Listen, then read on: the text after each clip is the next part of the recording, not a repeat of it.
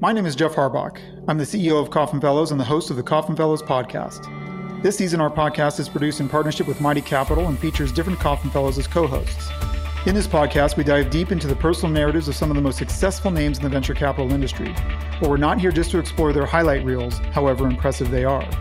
From failures and formative learning experiences to inflection points and aha moments, we discuss the real, authentic journeys that each individual goes through to become the best version of themselves in order to best serve the entrepreneurs they invest in.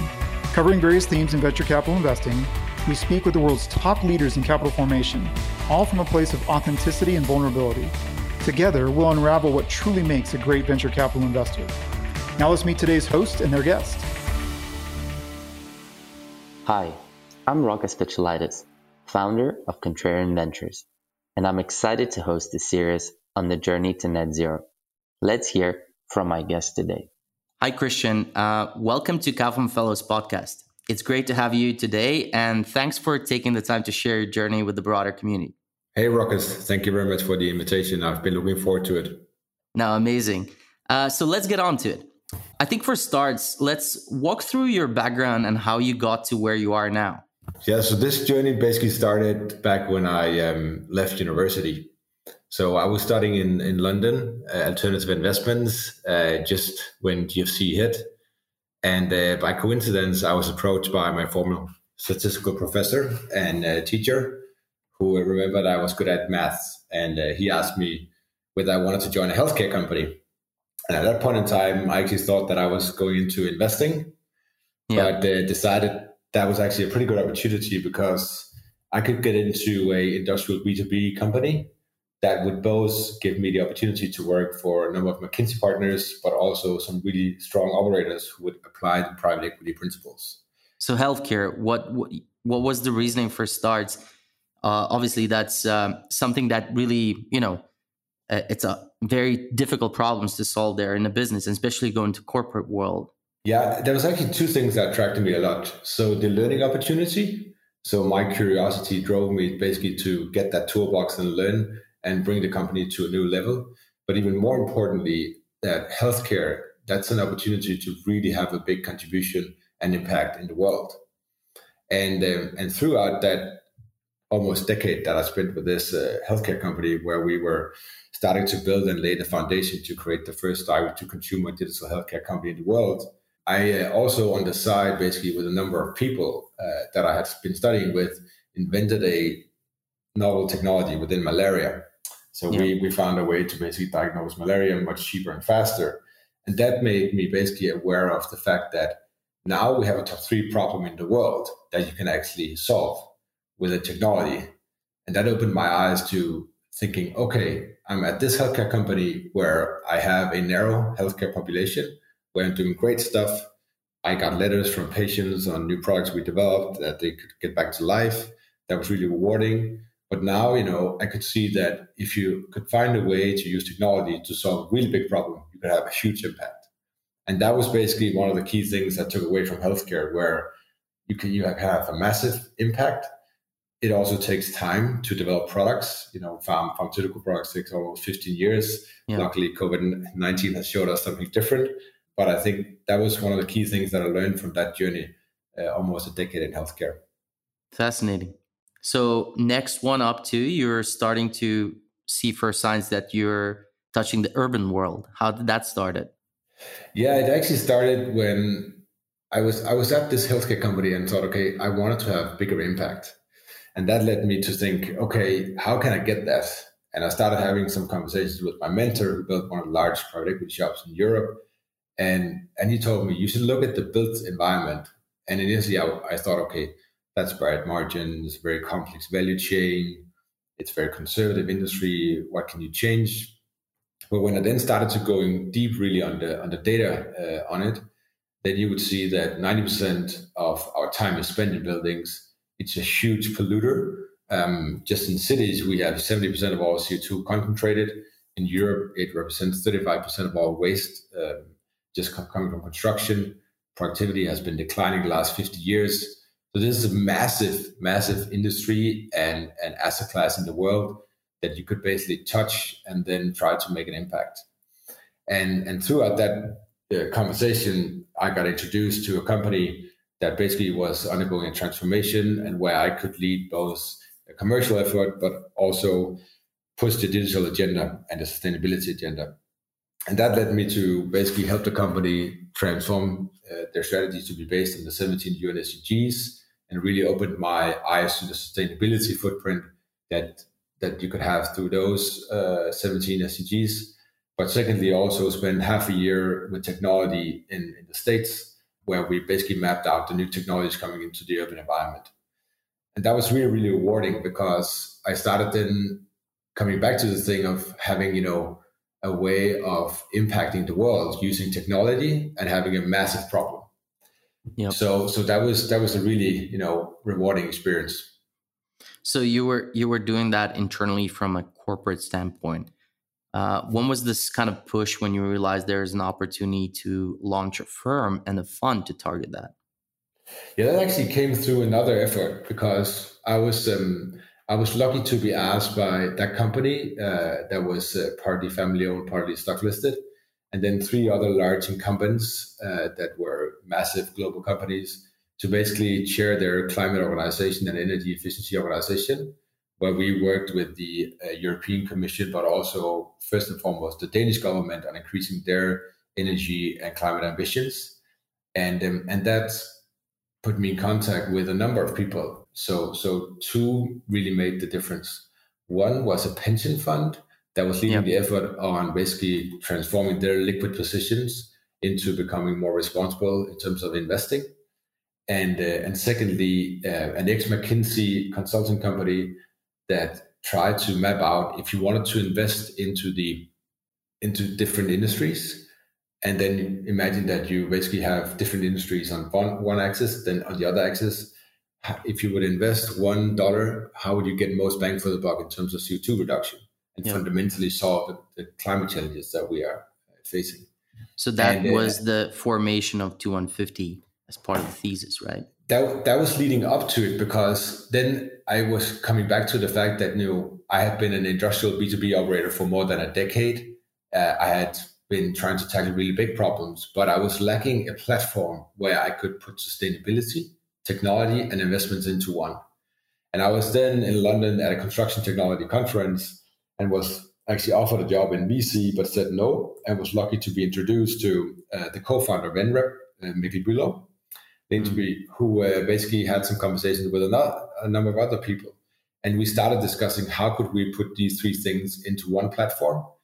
And then basically that led to the co-founding of 2150. Amazing.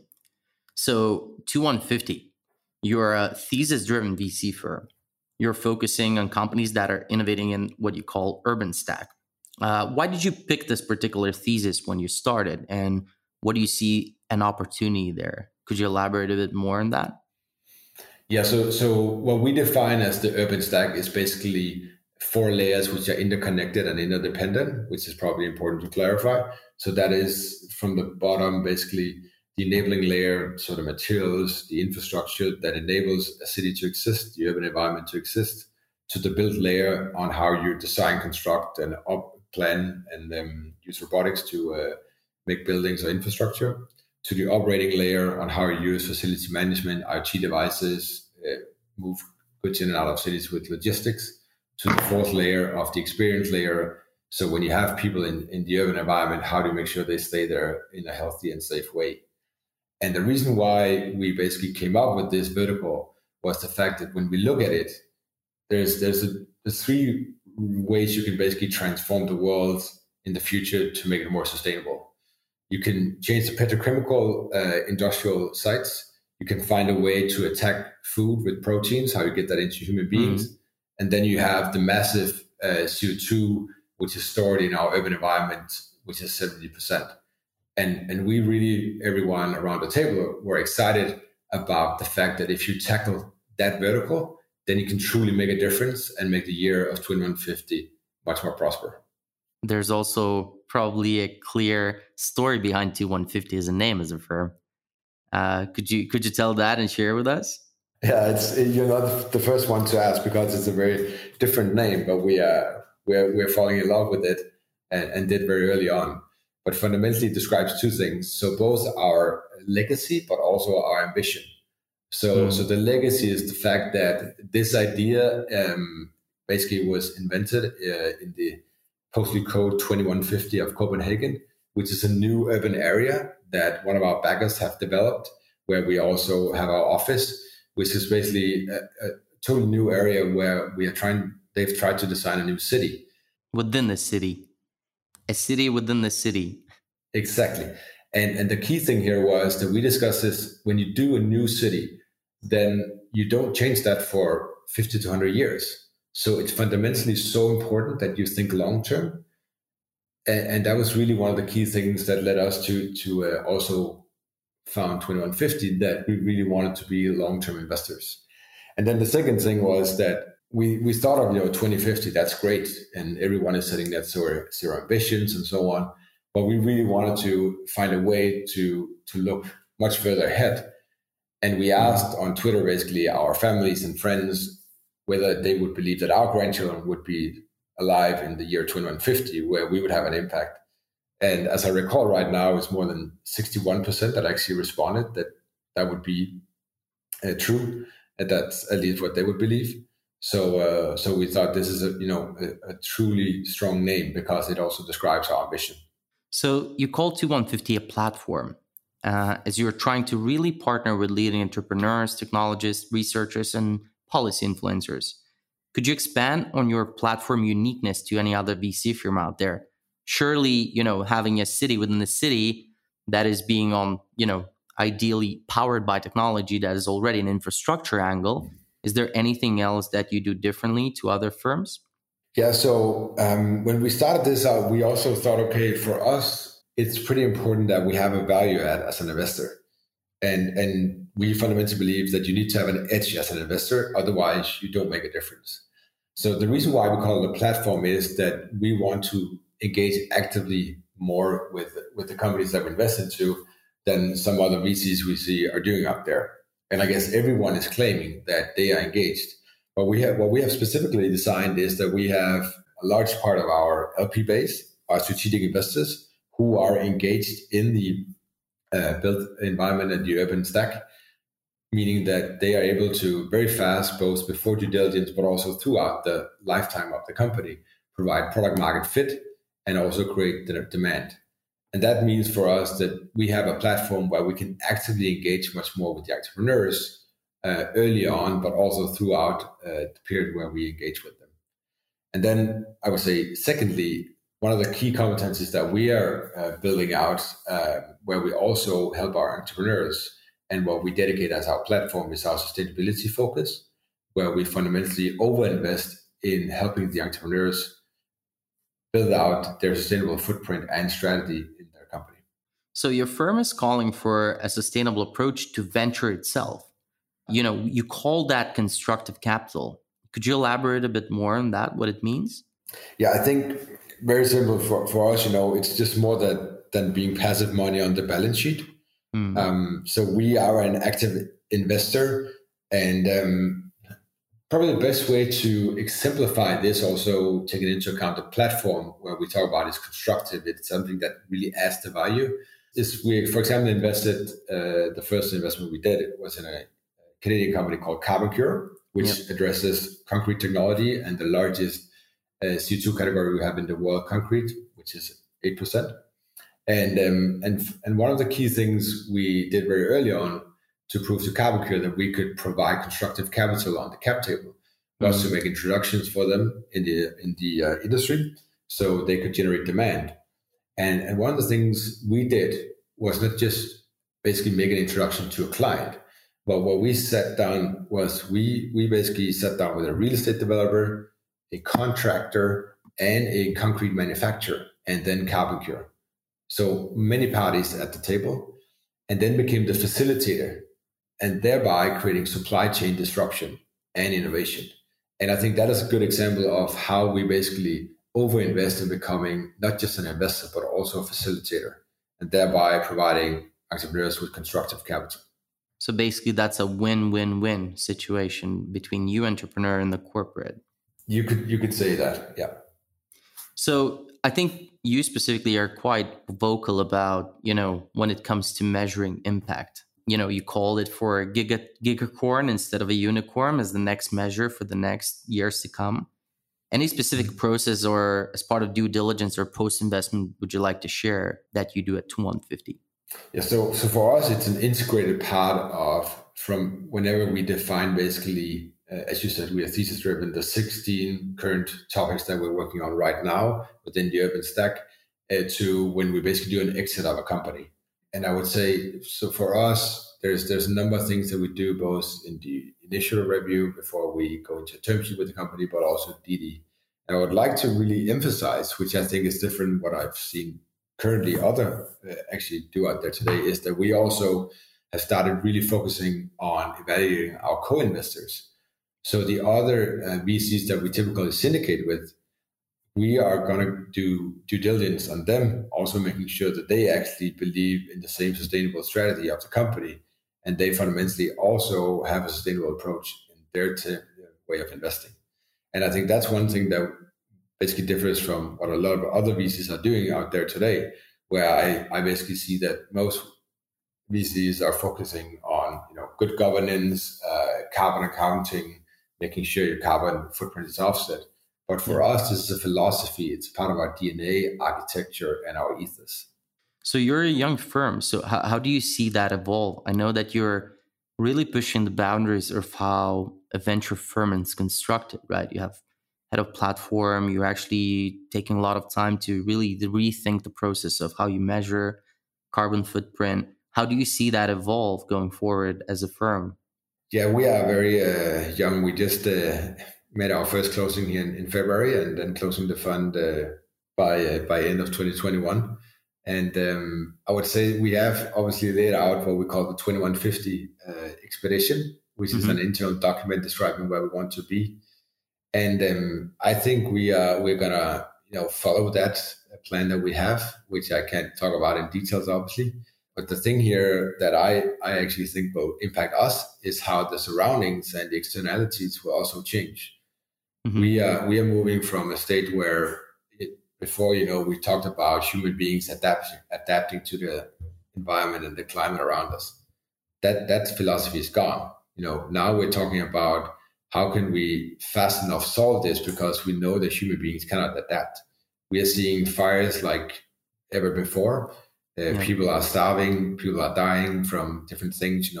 COVID-19 was very, very, simple. If you ask me, it was one of the big challenges that we had for the first time across, every continent and every country in the world. But politicians could just say, stay home, put on a mask, wait for the vaccine. Yeah. Obviously, a lot of countries now, I'm dialing in from Denmark, are not in the same situation. We're pretty lucky to be in this country, and a lot of other countries are very unfortunate still. But I think looking at the mobilization that we need to do now to solve our climate challenges is massive. It's going to be the largest mobilization since World War II. And it's going to be more complex because it's across cultures, across continents. And we need to invent, 50% new technologies to make this happen. So I think that all of these things will definitely impact our strategy as well. So we might have a thought way of how we want to do it and also set up a platform. But I think that's going to evolve also over time as we see these externalities impact us. So why does getting to net zero or net negative matters for you on a personal level? Is there any backstory to it? Obviously, you started in healthcare, one of the most complex issues, now went into urban and kind of became an advocate in climate tech. Is there a personal reasoning to it? It's funny because I grew up in a small suburban city in the western part of Denmark, not in the capital where I'm located today, which is, by the way, hopefully going to be the first carbon neutral capital in the world in 2025. Yep. Working hard on that. The most ambitious target, I guess, right? Yeah, exactly. and I just love nature. I spend a lot of time in nature, and the last 10 years been doing trail runs in the Scottish mountains and the Alps and so on. And for me, this is about giving my grandchildren and my own children the same experience of our amazing earth. And that's also why I've engaged myself in a very amazing organization called the Foundation for Climate Restoration. Mm-hmm. And I think the word climate restoration is an upcoming word that we haven't discussed very much within either VC or the climate community. But this is actually basically restoring our nature back to where we wanted it to be, which is going to be really, really hard, but we need to do an effort. And that's why net zero matters for me. Nice. And what is, in your opinion, the most challenging part of this whole journey to net zero, net negative? Obviously, we do, as VCs, probably believe in technology changing that. But do you think there's anything else that is missing, including that maybe not enough funding? We're probably both are emerging managers, right? So mm-hmm. we're looking from a different angle as well to it. But anything specific do you want to mention or touch? I think it's very interesting because, it's not the lack of policies anymore after COVID-19. We see the Green New Deal, we see the infrastructure package from Joe Biden, which is also sustainability focused, re-entering Paris Agreement. So it's not politicians, which are the problem anymore, if you can say it like that. It is not human beings' awareness or their desire to actually change this. You see both elderly generations, but also, as I've been, discussing with a number of environmental scientists recently, and my own kids, I feel that they are born with like sustainability as part of their DNA. It's neither capital anymore. There's just, as I see the complexity of mobilizing within the next 7 years, you have the climate clock ticking in New York City, which basically shows us what we have left. I think the mobilization is the biggest challenge that we have and bottleneck that we need to find a way to manage. Do you think technology is part of that mobilization enabling tool to make it faster? COVID was one example that you did, and obviously you worked in healthcare sector for quite a while. Do you think technology is that missing holy grail to solve it? There's very few things in the world where I believe there's a holy grail and that we can achieve that. But fundamentally, if you decompose mobilization, then a part of that is actually that we have a time constraint, as mentioned. And I think the good thing about technology is that you can exponentially scale it. So when we look back the last 10, 20 years, consumer tech has been great for us in many ways. It's created more efficiency. We're not sitting in the same room where we can do a podcast. It's changed the way we order pizzas, the way we book a taxi, like simple things as well. And I think now venture capital and technology is suddenly trying to really tackle serious problems which are burning platforms for the human population. And I think the good thing about technology is that it can exponentially scale. And the only way we can break time constraint is by doing something exponentially, because otherwise we won't be able to make it in time. And therefore, I think technology plays a really big role. And obviously, the fact that we now have communications, across continents, we can also much faster use artificial intelligence to maybe measure our carbon footprint. These sorts of things are definitely going to help us along the way. And coming back to the sort of urban stack, obviously there's a bunch of different numbers, but sort of constituted that probably something 70 to 80% of all the CO2 emissions actually happen within urban environments and within the cities. Do you see anything specifically that is really a bit bottleneck to reshape the urban environment, whether that's technology or policy that is lacking? That's a really good question. I would say that when you look to, so again, I don't think capital or policies are lacking anymore. Right now, it's just going to be great that, we can get over COVID-19 and get on the other side, because there's a number of changes that, need to happen as well, where people need to dedicate time and focus for this to really happen on climate as well, which has been, you can say, neglected because of another more important short-term crisis. So when you look to the urban stack, I would still say it's a complexity between the fact that you have politicians, taxpayers, and people residing in the urban area. And there's obviously some principal conflicts between those that might short-term create some problems. But I think they're if you get to the meta level, those should be solvable, and I'm pretty sure that we will fix that. So I'm quite positive that the urban stack will move and adapt to those new solutions coming out. Nice. You kind of shape from your career through different backgrounds in different industries. I think now you spend quite a few years building your own firm as a co-founder, and obviously VC is a super long-term game, but what do you see from your experience? What makes a great VC investor in your personal opinion? Yeah, obviously I'm probably much better positioned to answer that question in 10 years from now. But I think fundamentally, and I actually think venture capital will have its probably most relevant decade because of becoming a catalyst, and then now being able to solve like true problems that matter for human civilization.